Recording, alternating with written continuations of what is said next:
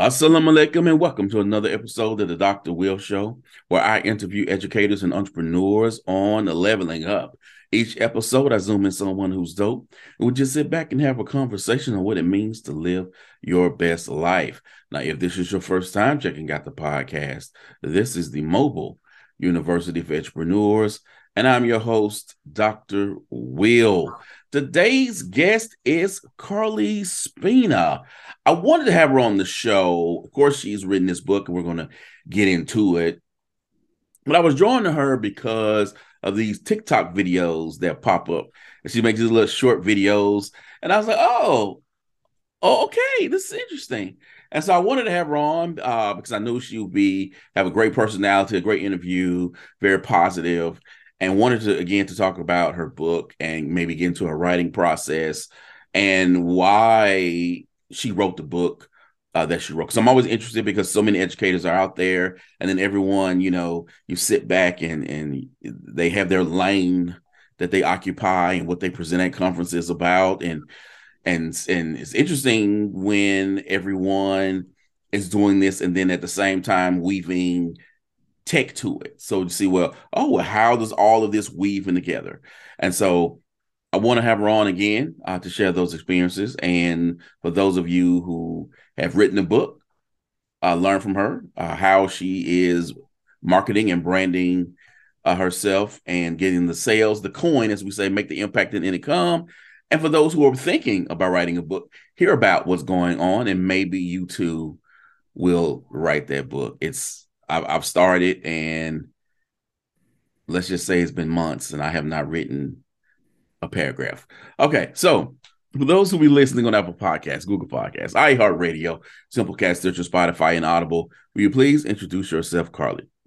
Yes. So my name is Carly Spina. I am currently serving as an education specialist with the Illinois Resource Center. So we're a nonprofit, but our whole jam is serving and supporting multilingual students and families and programming. But this has always been a big passion of mine. I was an EL or English learner teacher for many years. We served I think at the time, I think it was about 65 languages were present in my school. And then by the time I left my district, I think we were up to 86 or something like that. I was also a dual language classroom teacher for third grade. And that was just like magical, so magical. I was also a multilingual instructional coach for 8 schools from pre-K through 8th grade in the Chicagoland area. So that was a whole lot of fun, and I learned so much. But yes, now I have my book. I am in schools and districts across Illinois and beyond. And I'm really just very passionate about equipping educators with tools that they need to feel like they can do powerful things for the students and families that they serve. So thank you so much for having me today. I'm so excited. You're welcome. You're welcome. So I'm always curious as to how people got to where they are. What did you think you'd be doing when you were growing up, and what drew you to the field of education? So honestly, I'm one of those people who always said, like, when I grow up, I'm going to be a teacher. But the other things that I wanted to be, I really, really wanted to be a backup dancer for Paula Abdul. Like I thought like that was going to be it. Like I really needed to work towards that. So but yeah, we were always just kind of dancing around on the block that I grew up on. A lot of the kids in the neighborhood, we would make up dances all summer long.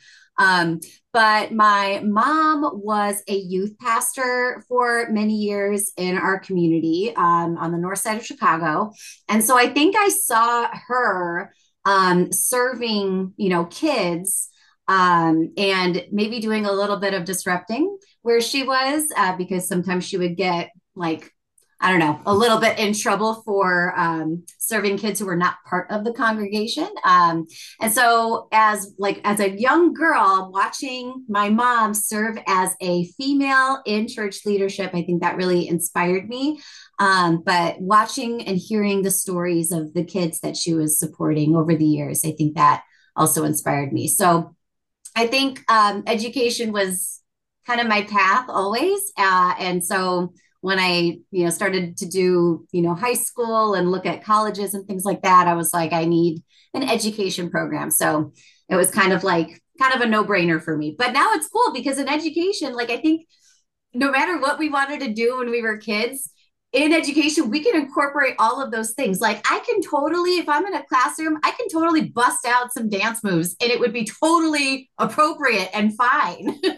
But like if I'm an engineer, it might not fit. So I can invite all of those passions I used to have into what I do every day, which is so cool. No other job can do that.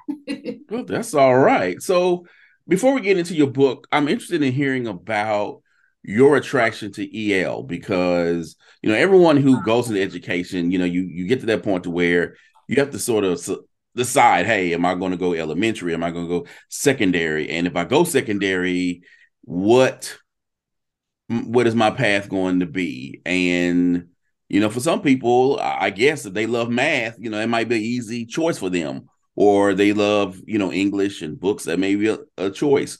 But for others, it could be, I don't know, I just sort of fell into this because I got hired and they put me somewhere. What drew you to EL education? Where did that passion come from?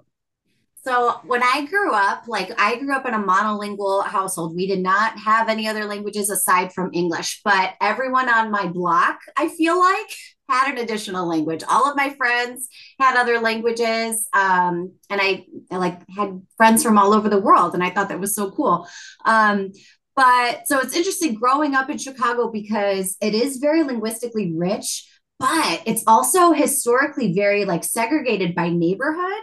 And again, that's like very, I don't think it was, intentionally designed that way, but it grew from like folks coming from all over the world and trying to stay connected to who they are, to their identity, to their culture, and also receive support, right? Like support finding work, support finding housing, all of these different things. And so now there's a lot of like evidence of that still today, right? And I think many cities are very similar in that way. But so growing up, I think my parents easily like early they taught me and my two sisters about privilege and all the kinds of privileges that we had from everything. And so we talked a lot about language privilege and using our positions to support others in our community, to support our neighbors, support our friends, support our teammates. So when I got to high school, I was able to take an additional language, like out of privilege, not out of a necessity to survive or anything like that, not out of a necessity to navigate anything. It was out of a privilege. So I learned Spanish and I was super excited about it because most of my friends spoke Spanish. So I was like, all right, this is good. And then when I started to do like my student teaching, when I got to college, I really became hyper aware of inequities in education, but really my heart really filled with passion about serving multilingual students because I saw how, number one, how ill-equipped many teachers felt. They're like, well, I don't even know what to do. I don't even know what to do. And so many times, like you would see a student who was brand new to the community, to the country, and they'd be like, I think I'm just going to stick them on this computer, or I think I'm just going to have them color because they didn't know what to do. And it just broke my heart. And sometimes I was able to use my additional language to support. Like if we shared the Spanish language, great, I could hop in there. But if the student was a Mongolian speaker, I didn't have that language, and so I had to really get like, okay, I've got to equip myself as an educator hopping into this. And so I was like, I need my endorsement. And my dad really pushed me because all of the courses were on Saturdays and I didn't want to do Saturday courses, but he really pushed me. He's like, no, Carly, you need to do this. Think of all these kids, And so I did. I got my endorsement. And then right out of college, I hopped in as an EL teacher and I never looked back. Wow. Yeah. So. Wow. So let's jump into your book. Wow. Okay. So in the people who are listening to this podcast, hopefully by now you have understood that this is a business podcast for educators. It is all about educators monetizing their talents, right? So some people are writing books, they're offering courses, masterminds, they're coaching, they're speaking and presenting, etc.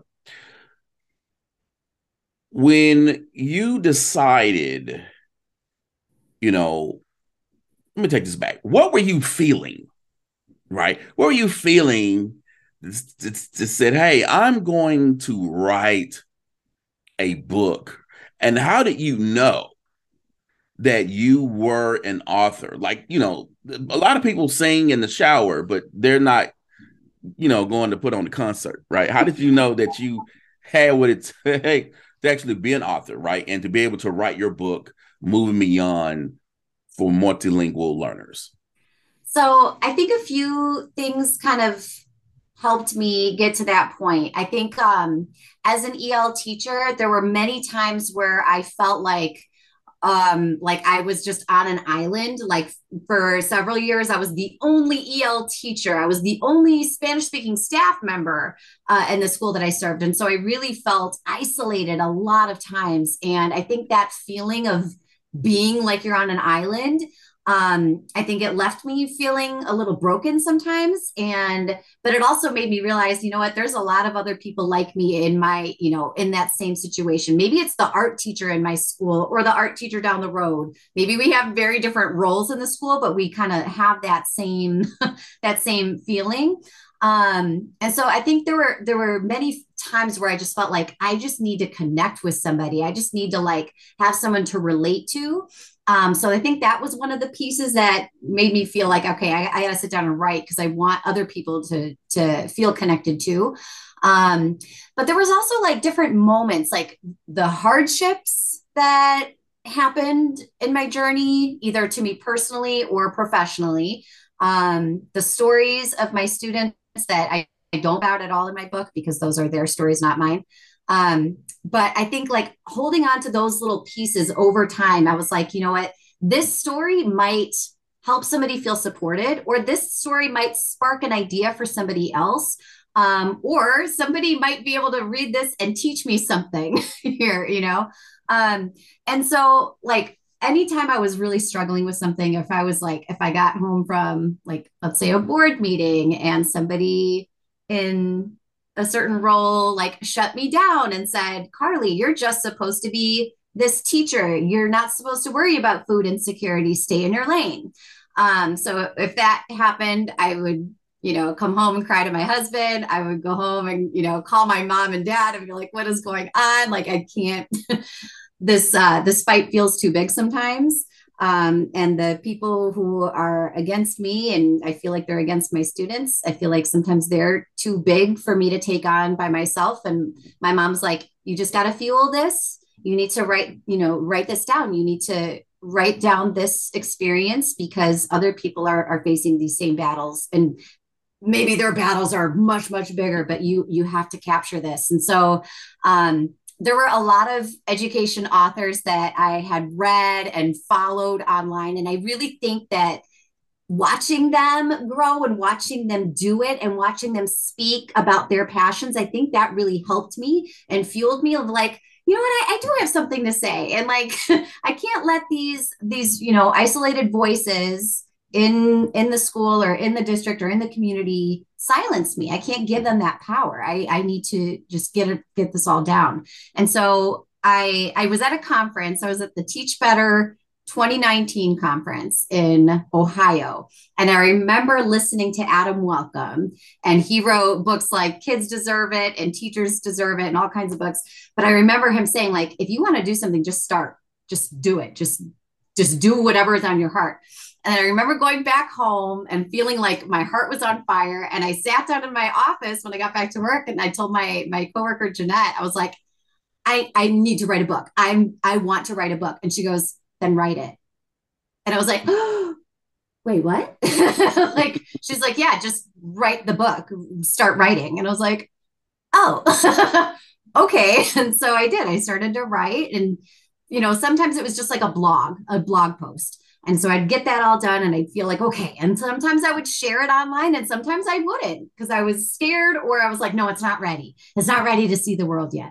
But then after a while, I just kind of collected all these thoughts and ideas. And then I was like, all right, I'm going to start taking the show on the road and see what kind of feedback I get. So I contacted different publishers and I got a few no's, but then I got a yes. And I was like, that's all I need. I need one yes and someone who believed in me and said, like, this is something that, that educators need. And so that's kind of how it all happened.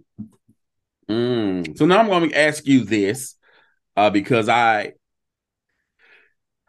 personally feel a little different because I have a documentary. I don't yet have a book that's out.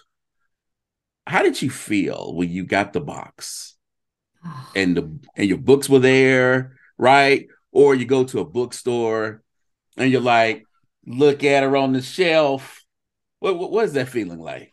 When I got my book and held it in my hands, like I was like shaking. I was shaking. I was like, this feels like I'm in a dream and I'm going to wake up. Like, and this will all just be like, oh, that was a nice dream.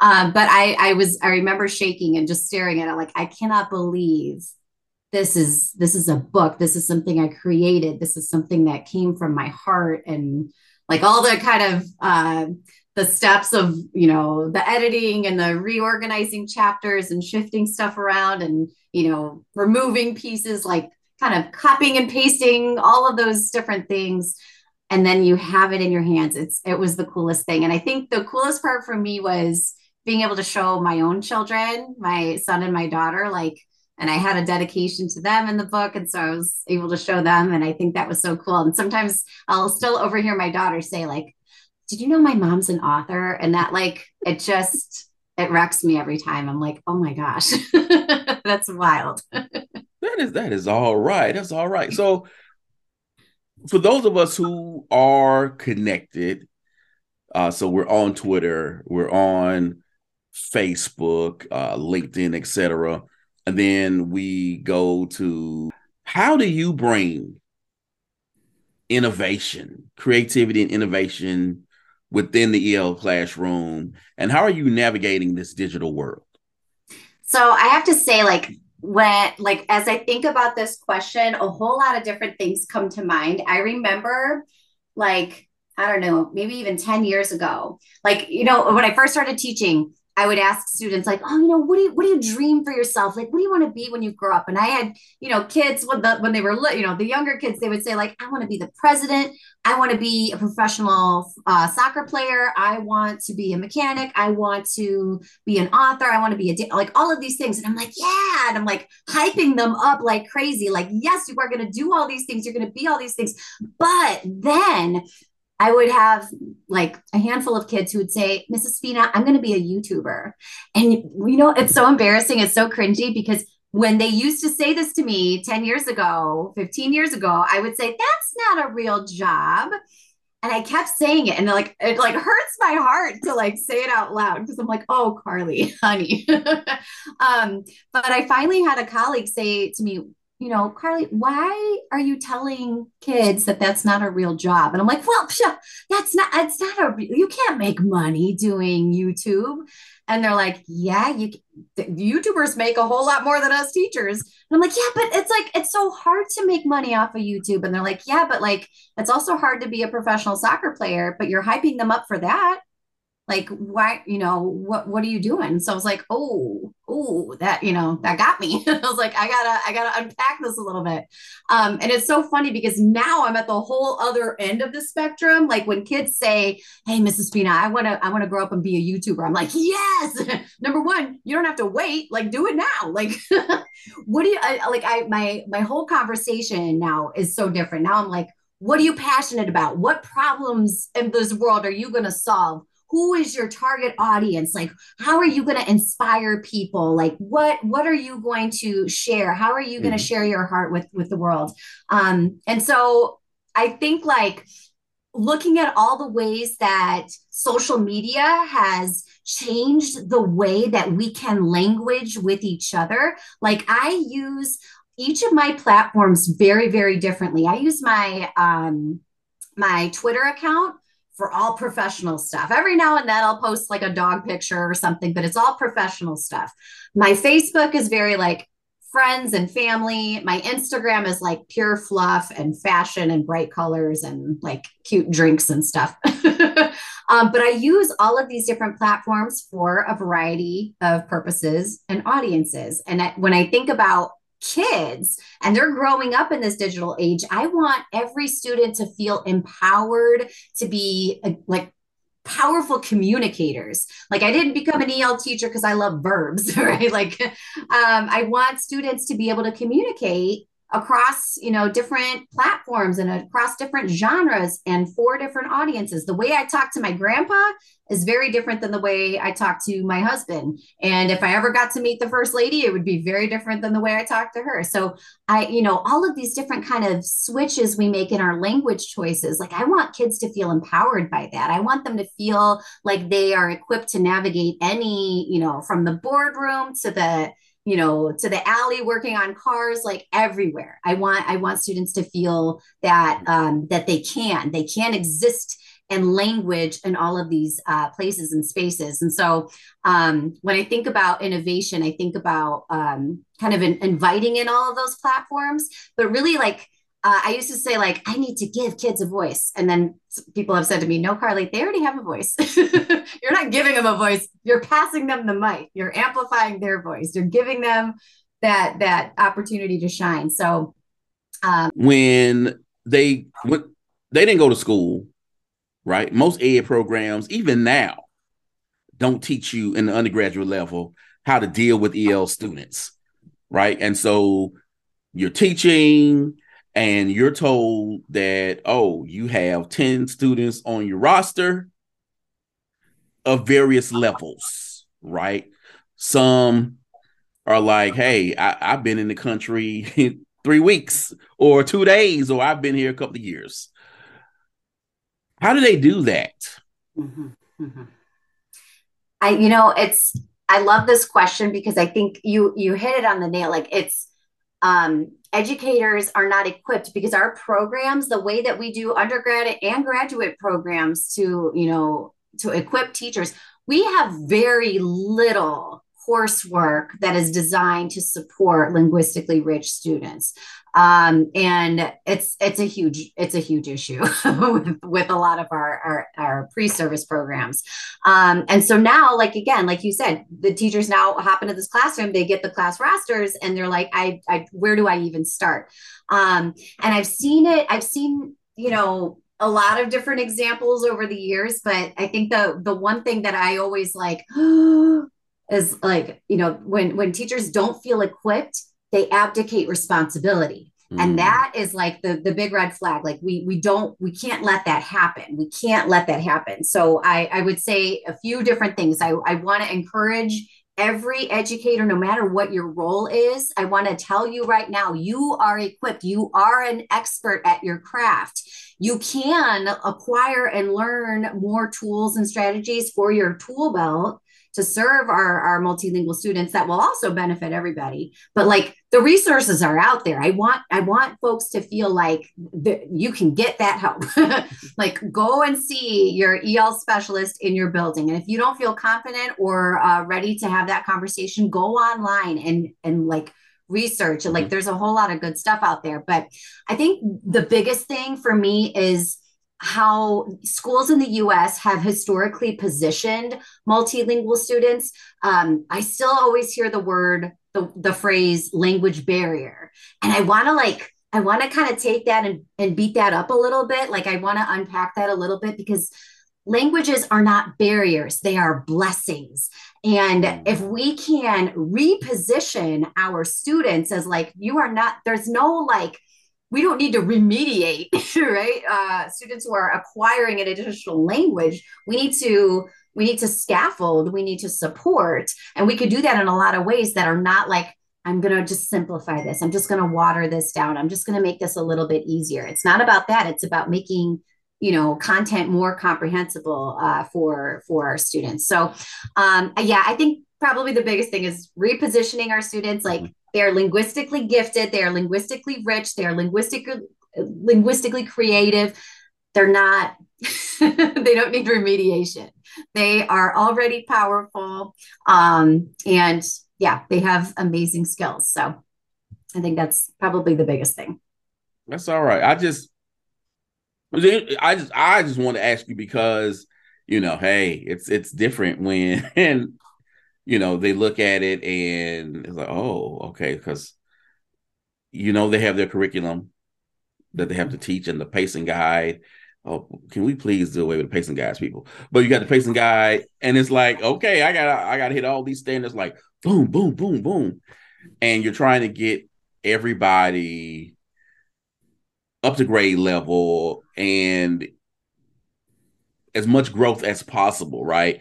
And there's a lot of things going on, and when you have those students who may come in and barely speak any English at all, like what do you do then, Mhm, right? mhm, How mhm. sometimes like how do you even communicate open a book Yeah, yeah, or or what have you? And so I was just wondering like what happens then? Like yes, how do they yes, connect with their kids? How do they teach their kids? How do they bring all of the deliciousness yes. that they're doing in their classroom to this particular population of students? Yes. So I would say like a few different things. Like we have so many cool tech tools at our fingertips. We can use different apps like WhatsApp or Duolingo or even Remind, and we can have like almost instantaneous, like in the moment, on the spot translation between teacher and student, and that's so cool and so powerful. We can also start to kind of leverage our students' heritage languages in the classroom and say like there are going to be moments like if you have if you're going to have a group discussion or partner discussions, you're going to have students do a turn and talk, and if you have students who share a heritage language, invite that into the space. Sometimes teachers are like, oh no, but I don't know if they're on task. Don't worry about it. If you are showing your kids that you trust them, that builds such a powerful connection that students feel that their language identities are being affirmed in the space. That's going to go above and beyond anything else. So, like, you go ahead and turn and talk about the prompt on the board. Feel free to do this in English or Mongolian or French or whatever.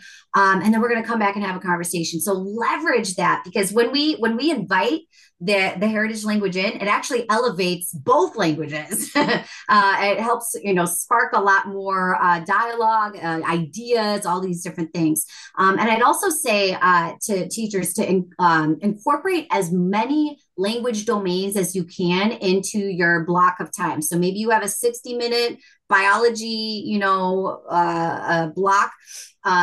See all of the ways that you can incorporate reading, writing, listening, and speaking. Now, that doesn't mean you have to divide up your 60-minute block into 4 equal spots. That doesn't make sense. That's not how language works either. But make sure that you're incorporating, like you're giving kids time to hit an opportunity for reading about that content. And again, maybe it's a leveled text or an annotated text, or maybe it's like an audible text. That's cool too.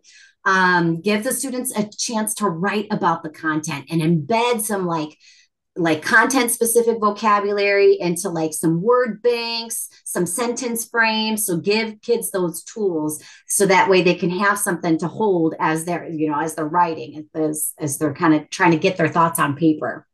Wait time and think time is so powerful. And I think that's one of the most, like, we say it and we're like, yeah, we need think time. Yeah, we need wait time. But that's for me too. Like, I always say I have to teach with a like prop in my hand because I'm awful at wait time. I'm like, I want to hop in and I want to support and I want to serve. And so I just need to like give myself those reminders. Sometimes I'll stop and like watch the clock and I'll, watch the seconds tick by. But sometimes I'll ask a question and I'll hold like a water bottle in my hand that doesn't have a straw. And so I'll Mhm. like just slowly unscrew the cap and like be really intentional about moving slow. And then I'll take a sip and then maybe I'll take another sip and then I'll slowly put the cap back on. And then I'll turn and ask for, volunteers. But I have to give myself those reminders too. And like, this is my jam, right? Serving our multilingual students is my jam. And I still struggle with that wait time. So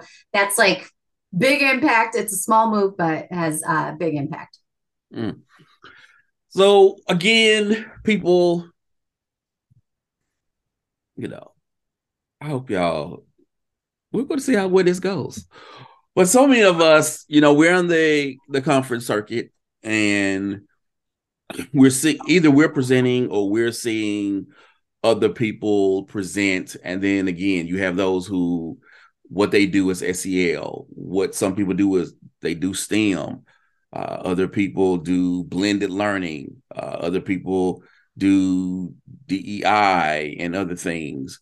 And so, whether it's you call it a calling, a lane, or something that pulls to you that says you have to speak about this. You have to talk about this. You have to write about this because you are so compelled to do so. What is your ministry? So I love this question, and I love that you use the word ministry because it's about that outreach and that connection and pulling people in. So I love that you use that word. But I think for me, there's several, but they all kind of fall under the umbrella of serving multilingual students and families. But one I think is language justice and language elevation, and making sure that our schools and our classrooms feel like linguistically safe spaces for everybody that walks into the school, whether they're monolingual or multilingual. I think that because if we look at like national statistics of like today's educator, most of them are monolingual, and most of our schools would identify themselves as monolingual because their staff is monolingual, not because their kids are. And so I think that if we can capture all of the languages spoken in our communities and lift those up and make them audible and visible on the walls of our school, like if I'm walking down a hallway, I should be hearing all of the languages that exist right outside the school walls. I should hear that inside the school walls too. I should see multiple languages represented on the walls and anchor charts and all of these different things. I should walk in